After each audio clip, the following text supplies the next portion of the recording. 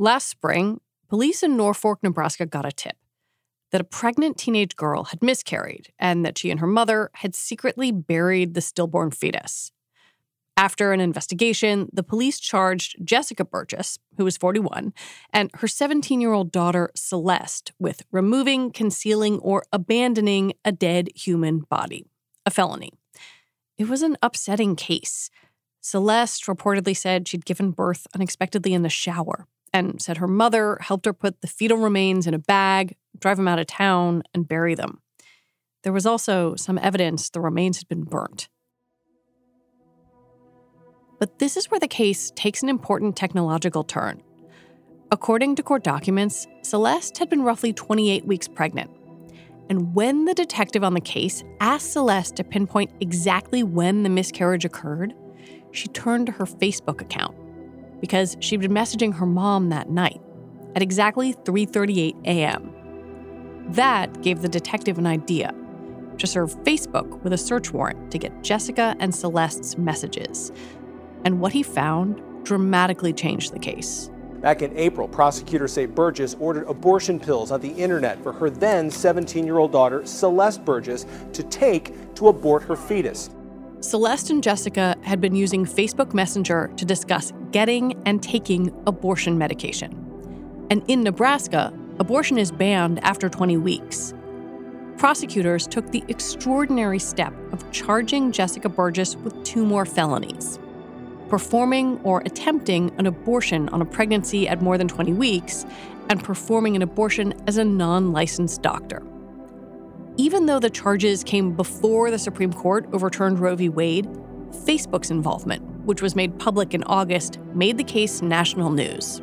We began with a new online protest and boycott of Facebook. The latest call for people to delete their accounts comes after it was revealed the Palo Alto company handed over user personal messages to law enforcement, which then led to charges related to illegal abortion. But reporter Johanna Bouya, who covers tech and surveillance for The Guardian, was expecting a case like this. I actually did not think it would happen as quickly as it did, but I was waiting to see how quickly police would seize on the opportunity to obtain information about or charge and prosecute people for abortions using their private data that they leave on tech platforms. A pretrial hearing for Celeste's case is scheduled for later this month, and Jessica's is set for next month, with jury trials to follow. Today on the show, now that Roe is gone, will there be more cases like theirs? I'm Lizzie O'Leary, and you're listening to What Next TBD, a show about technology, power, and how the future will be determined.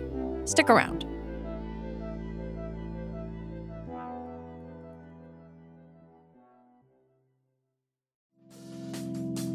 Reboot your credit card with Apple Card, the only credit card designed for iPhone.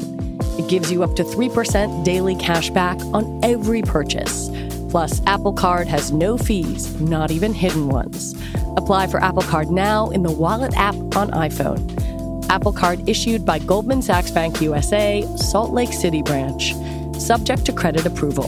Variable APRs for Apple Card range from 19.24% to 29.49% based on creditworthiness. Rates as of February 1st, 2024. Terms and more at applecard.com. When you need mealtime inspiration, it's worth shopping Kroger, where you'll find over 30,000 mouth-watering choices that excite your inner foodie. And no matter what tasty choice you make, you'll enjoy our everyday low prices, plus extra ways to save, like digital coupons worth over $600 each week. You can also save up to $1 off per gallon at the pump with fuel points. More savings and more inspiring flavors make shopping Kroger worth it every time. Kroger, fresh for everyone. Fuel restrictions apply. According to court documents, a Norfolk detective served Facebook, or Meta, with a search warrant last June. And the company handed over information about both Celeste and Jessica's accounts, which included their messages to one another. The Facebook's response when I was reporting out this story was that, what every tech company says when I asked them about law enforcement requests, which is, We review the request really closely. We make sure it's not overly broad, and we only give the information that we are absolutely compelled to give. Companies don't really have a lot of leeway to fight these. These are legal subpoenas and warrants. So Facebook handed over this data. And what these chats seem to show is the mother and daughter pair, procuring abortion medication. Well, the chats show that they were talking about getting, quote unquote, that thing out of her, talking about getting medication over the internet. It seems clear they're discussing a 2-pill regimen for a medication abortion. In one exchange, Jessica says, yeah, the one pill stops the hormones, and then you got to wait 24 hours to take the other. Celeste replies, okay. The messages are simultaneously intimate and significant while also tossed off in everyday digital shorthand. I mean, why wouldn't you expect this to be private, right? You're right. having like a very private conversation directly with your daughter. There's no real expectation that literally any law enforcement will be able to look at it. And pretty easily too, right? They just fill this piece of paper out, send it to Facebook. Facebook will review it and say whatever. And in the end, ultimately, in the vast majority of cases, hand that information over. Soon after the Dobbs decision, when the Supreme Court overturned Roe v. Wade, many tech workers pushed their employers to protect data around abortion, like location data or search histories. Companies like Google and Facebook say they will try to protect some things, like health information. But in criminal investigations, it often doesn't matter. In this case, the cops weren't specifically asking for information about abortion. So those types of concessions that are really narrowly curated and tailored to specific types of data are not always helpful, because in the warrants, police are not always saying that they're seeking health data. And in fact, this wasn't health data. This was their messages. He was just asking for Facebook information. He also asked for pictures that the 2 women were tagged in, right? That has nothing to do with health data. And yet it can tell you so much about your health and your journey to seeking reproductive health. Saying that you're only going to protect a particular type of data actually doesn't even protect that type of data, because what health data is Facebook really collecting about you? It's really just your intimate connections and your conversations, the things that you like, the things you shop for. It's all of that can still paint a very similar picture. Well, yeah, one of the things that's so striking in these messages between Celeste and Jessica Burgess is that they are seemingly talking about this medication, but then also talking about things like, oh, I friended so-and-so's mom, and did you hear that thunder? Like It's this really kind of everyday exchange. Yeah. I mean, like I can't think of a single person who would feel comfortable, regardless of whether they're doing something that could be the root cause of a police officer charging you with a crime. Like, who wants their messages revealed? I would die. Like, I would simply rather perish than have my messages on the internet, even if it was like very innocuous and totally fine, right? It's just true. It's like the everyday like conversations of a human being should not be, visible to anyone. How much do we know about what kind of requests platforms get from law enforcement and how often they comply? Tech companies publish a transparency report about every 6 months where they say, here's how many government requests that we've gotten, that we're allowed to tell you that we've gotten, that don't come with gag orders or non-disclosure agreements. Here's the percentage of those requests that we respond to with some level of information. And they also categorize it by the type and category of legal request it is. So there's warrants, there's subpoenas. I believe Google is even like breaking out how many reverse search warrants they're getting, which is when there's not really a suspect in mind and police say, hey, can you give me all of the information on everyone who searched for this particular term or who happened to be in this location at this time. So the transparency reports are pretty detailed. I mean, can't think of Facebook's off the top of my head, but Google's, it's in the tens of thousands every 6 months. They get so many legal requests and respond to, between 80 and 90% of them with some level of data. It's rare that a tech platform refuses a request from law enforcement. The most famous example is clearly Apple's refusal to unlock the suspect's iPhone after the 2015 San Bernardino shooting. Johanna says that kind of thing almost never happens. Twitter pushed back in a particular case where a federal agency was asking for information about an account that was sort of a parody of, I believe at the time, I think it was alt DOJ. I think it was like a parody account of the DOJ. Twitter said no. I know Facebook has also pushed back on several instances. It's definitely not the rule. It's absolutely the exception. I think it's really hard and expensive to push back on these cases. And they get so many, right? As much as they are saying that they look into every single one. I mean, if you have like tens of thousands every 6 months, there's only so many that you're going to be like, okay, this like might be overbroad. It's worth us pushing back on it. Let me push back for a sec, because, a detective or some other agency working on a case is going to say, well, wait a minute, this information that is, possessed by Facebook or Google or what have you is helpful to me in solving crime. Why is that concerning? It's concerning because, one, we have a constitutional right to reasonable searches and seizures. We have a protection against unreasonable searches and seizures. And we have never been in a situation before, I mean, not never, but in the last, 10 to 15 to 20 years, we are in this sort of new era where a warrant, used to be, I'm walking into your house, I'm going to look through the files in your home. You get to see what the police officers and law enforcement are looking through in your home.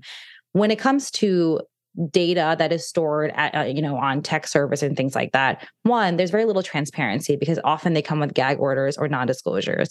But even when there is transparency, you really don't have a ton of time or leeway to fight off that subpoena yourself. And then you also don't know what information and data they're looking at and they're getting, right? This is your entire lives. It's not, the contents of your desk or the contents of your home. It is every single thing that you do on a day-to-day basis, unless, you are better about your privacy settings than some people. So that's a big part of it. It's like, it is truly your whole life. The other thing is, what is illegal, right? Like, who gets to decide what is illegal and what is not illegal? The Dobbs decision is I think that's the biggest lesson from this, is that what you think is illegal today or legally protected today may not be legally protected tomorrow. And oftentimes what happens is the thing that is legally protected are people's civil liberties. And it's the people of color, Black and brown people, particularly Black and brown women, who are disproportionately impacted by these surveillance systems. So today it's them, right? Today it's people like me. Tomorrow, as we've seen with Dobbs, it's all of you. When we come back, could anything push the platforms to protect users' privacy?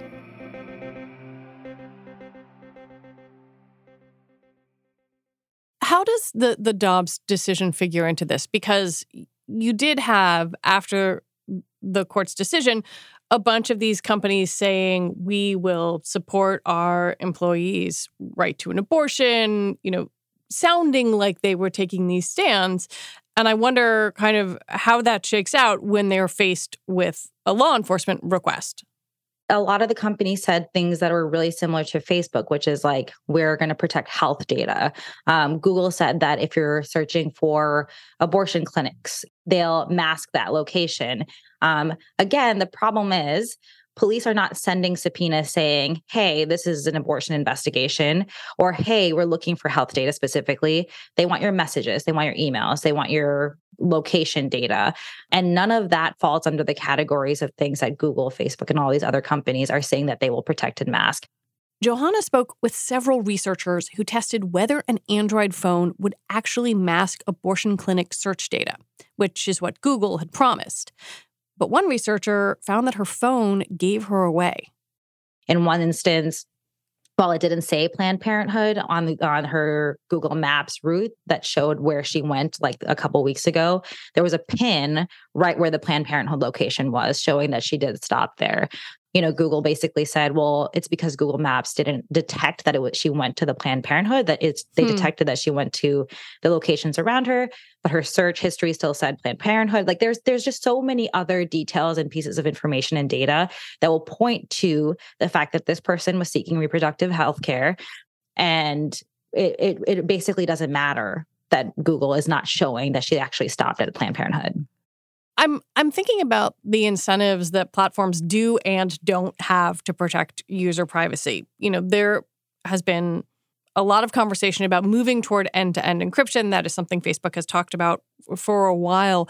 How much would that change the picture vis-a-vis law enforcement? It would change it drastically. The only way to protect user data in a surefire guaranteed way is to not collect it. In lieu of that, and making all of that data end-to-end encrypted would effectively do a lot of the same thing, right? Like tech companies will no longer be storing that data, that information, and those messages would only be between you and that person that you're speaking with.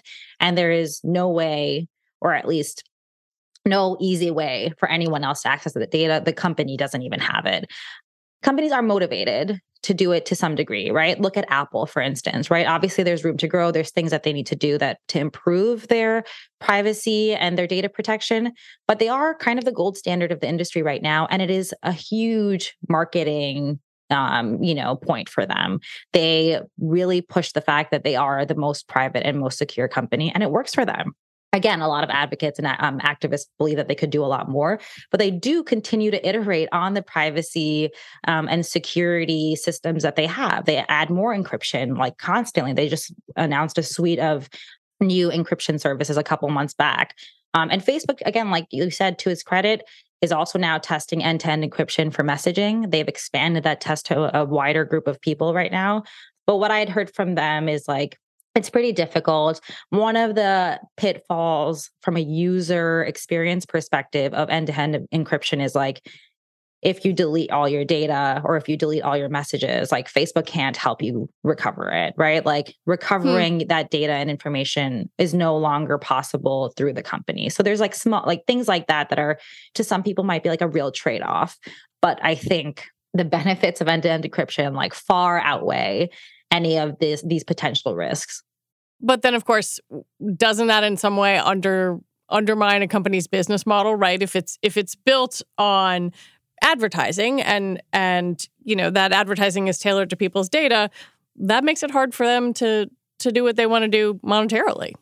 Yes. So that is a thing with companies whose business model is largely advertising, is that there is not actually a overwhelming financial incentive to stop collecting your data and to encrypt all data.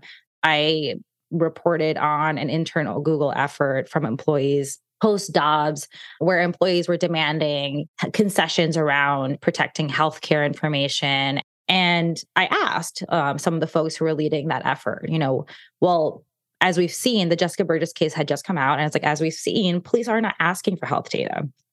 They're asking for your messages. They're asking for other personal data and information. Would you consider adjusting your demands to reflect that reality?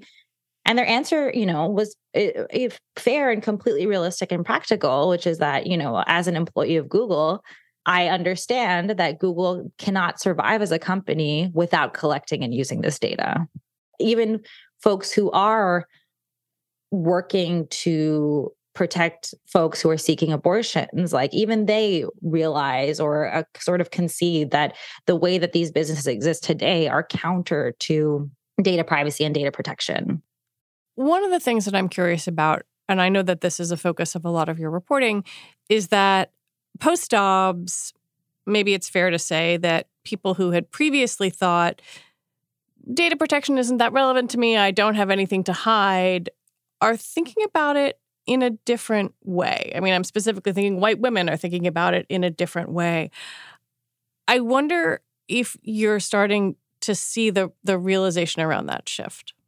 It is great that people finally care that tech companies have all this data on you and law enforcement can access it easily. That realization is great, and it is helpful toward the overall movement. But a lot of the efforts that have resulted from that realization are not necessarily that productive toward the larger cause of protecting people's data. Because again, it's like, we're going to ask these companies to protect our healthcare data. Nobody's asking for healthcare data, so it doesn't protect people seeking abortions. And then on top of that, you kind of give them a pass for all of the other data that they're collecting on us and that they're handing over to law enforcement. And of course, tech platform and social media data are used by law enforcement in all sorts of cases. Google has handed over information to ICE before. I reported on several cases related to that. There isn't this sort of proactive effort to protect other kinds of data in the way there is to protect reproductive health care data, which I think is good, and it should be protected. I think it'd be great if the realization, this more mass popular realization that this level of data collection can be harmful to a lot of people, resulted in broader privacy regulation that protected everyone.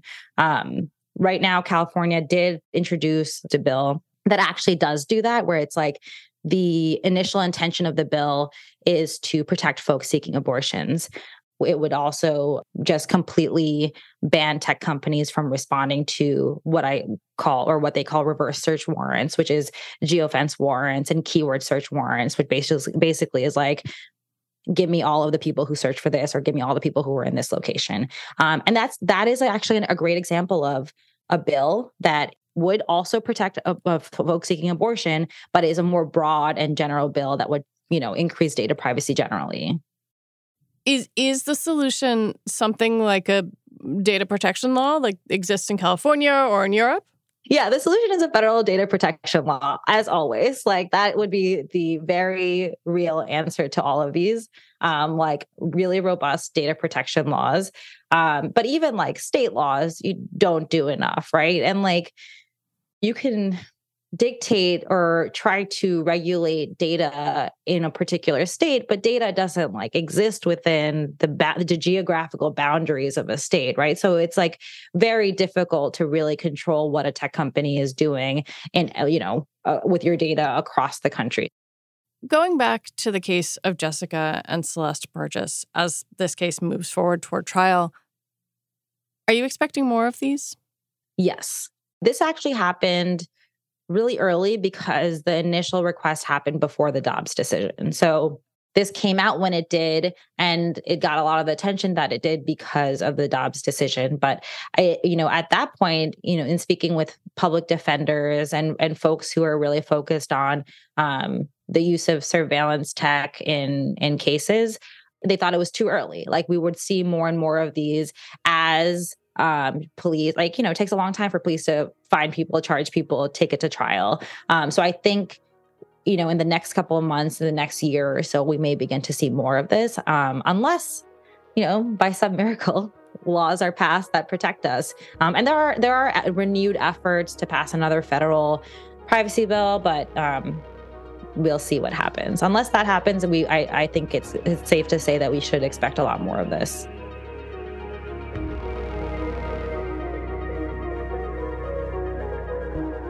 Johanna Boudia, thank you so much for talking with me. Thank you for having me. Johanna Boudia is a senior reporter covering tech and surveillance for The Guardian. And that is it for our show today. What Next TBD is produced by Evan Campbell. Our show is edited by Mia Armstrong-Lopez. Alicia Montgomery is vice president of audio for Slate. TBD is part of the larger What Next family and also part of Future Tense, a partnership of Slate, Arizona State University, and New America. And if you are a fan of what we're doing here at this show, I have a request for you. You can join Slate Plus. It helps support us. Just head on over to slate.com/whatnextplus to sign up. You'll get all your Slate podcasts ad-free. All right, we'll be back on Sunday with another episode. I'm Lizzie O'Leary. Thanks for listening.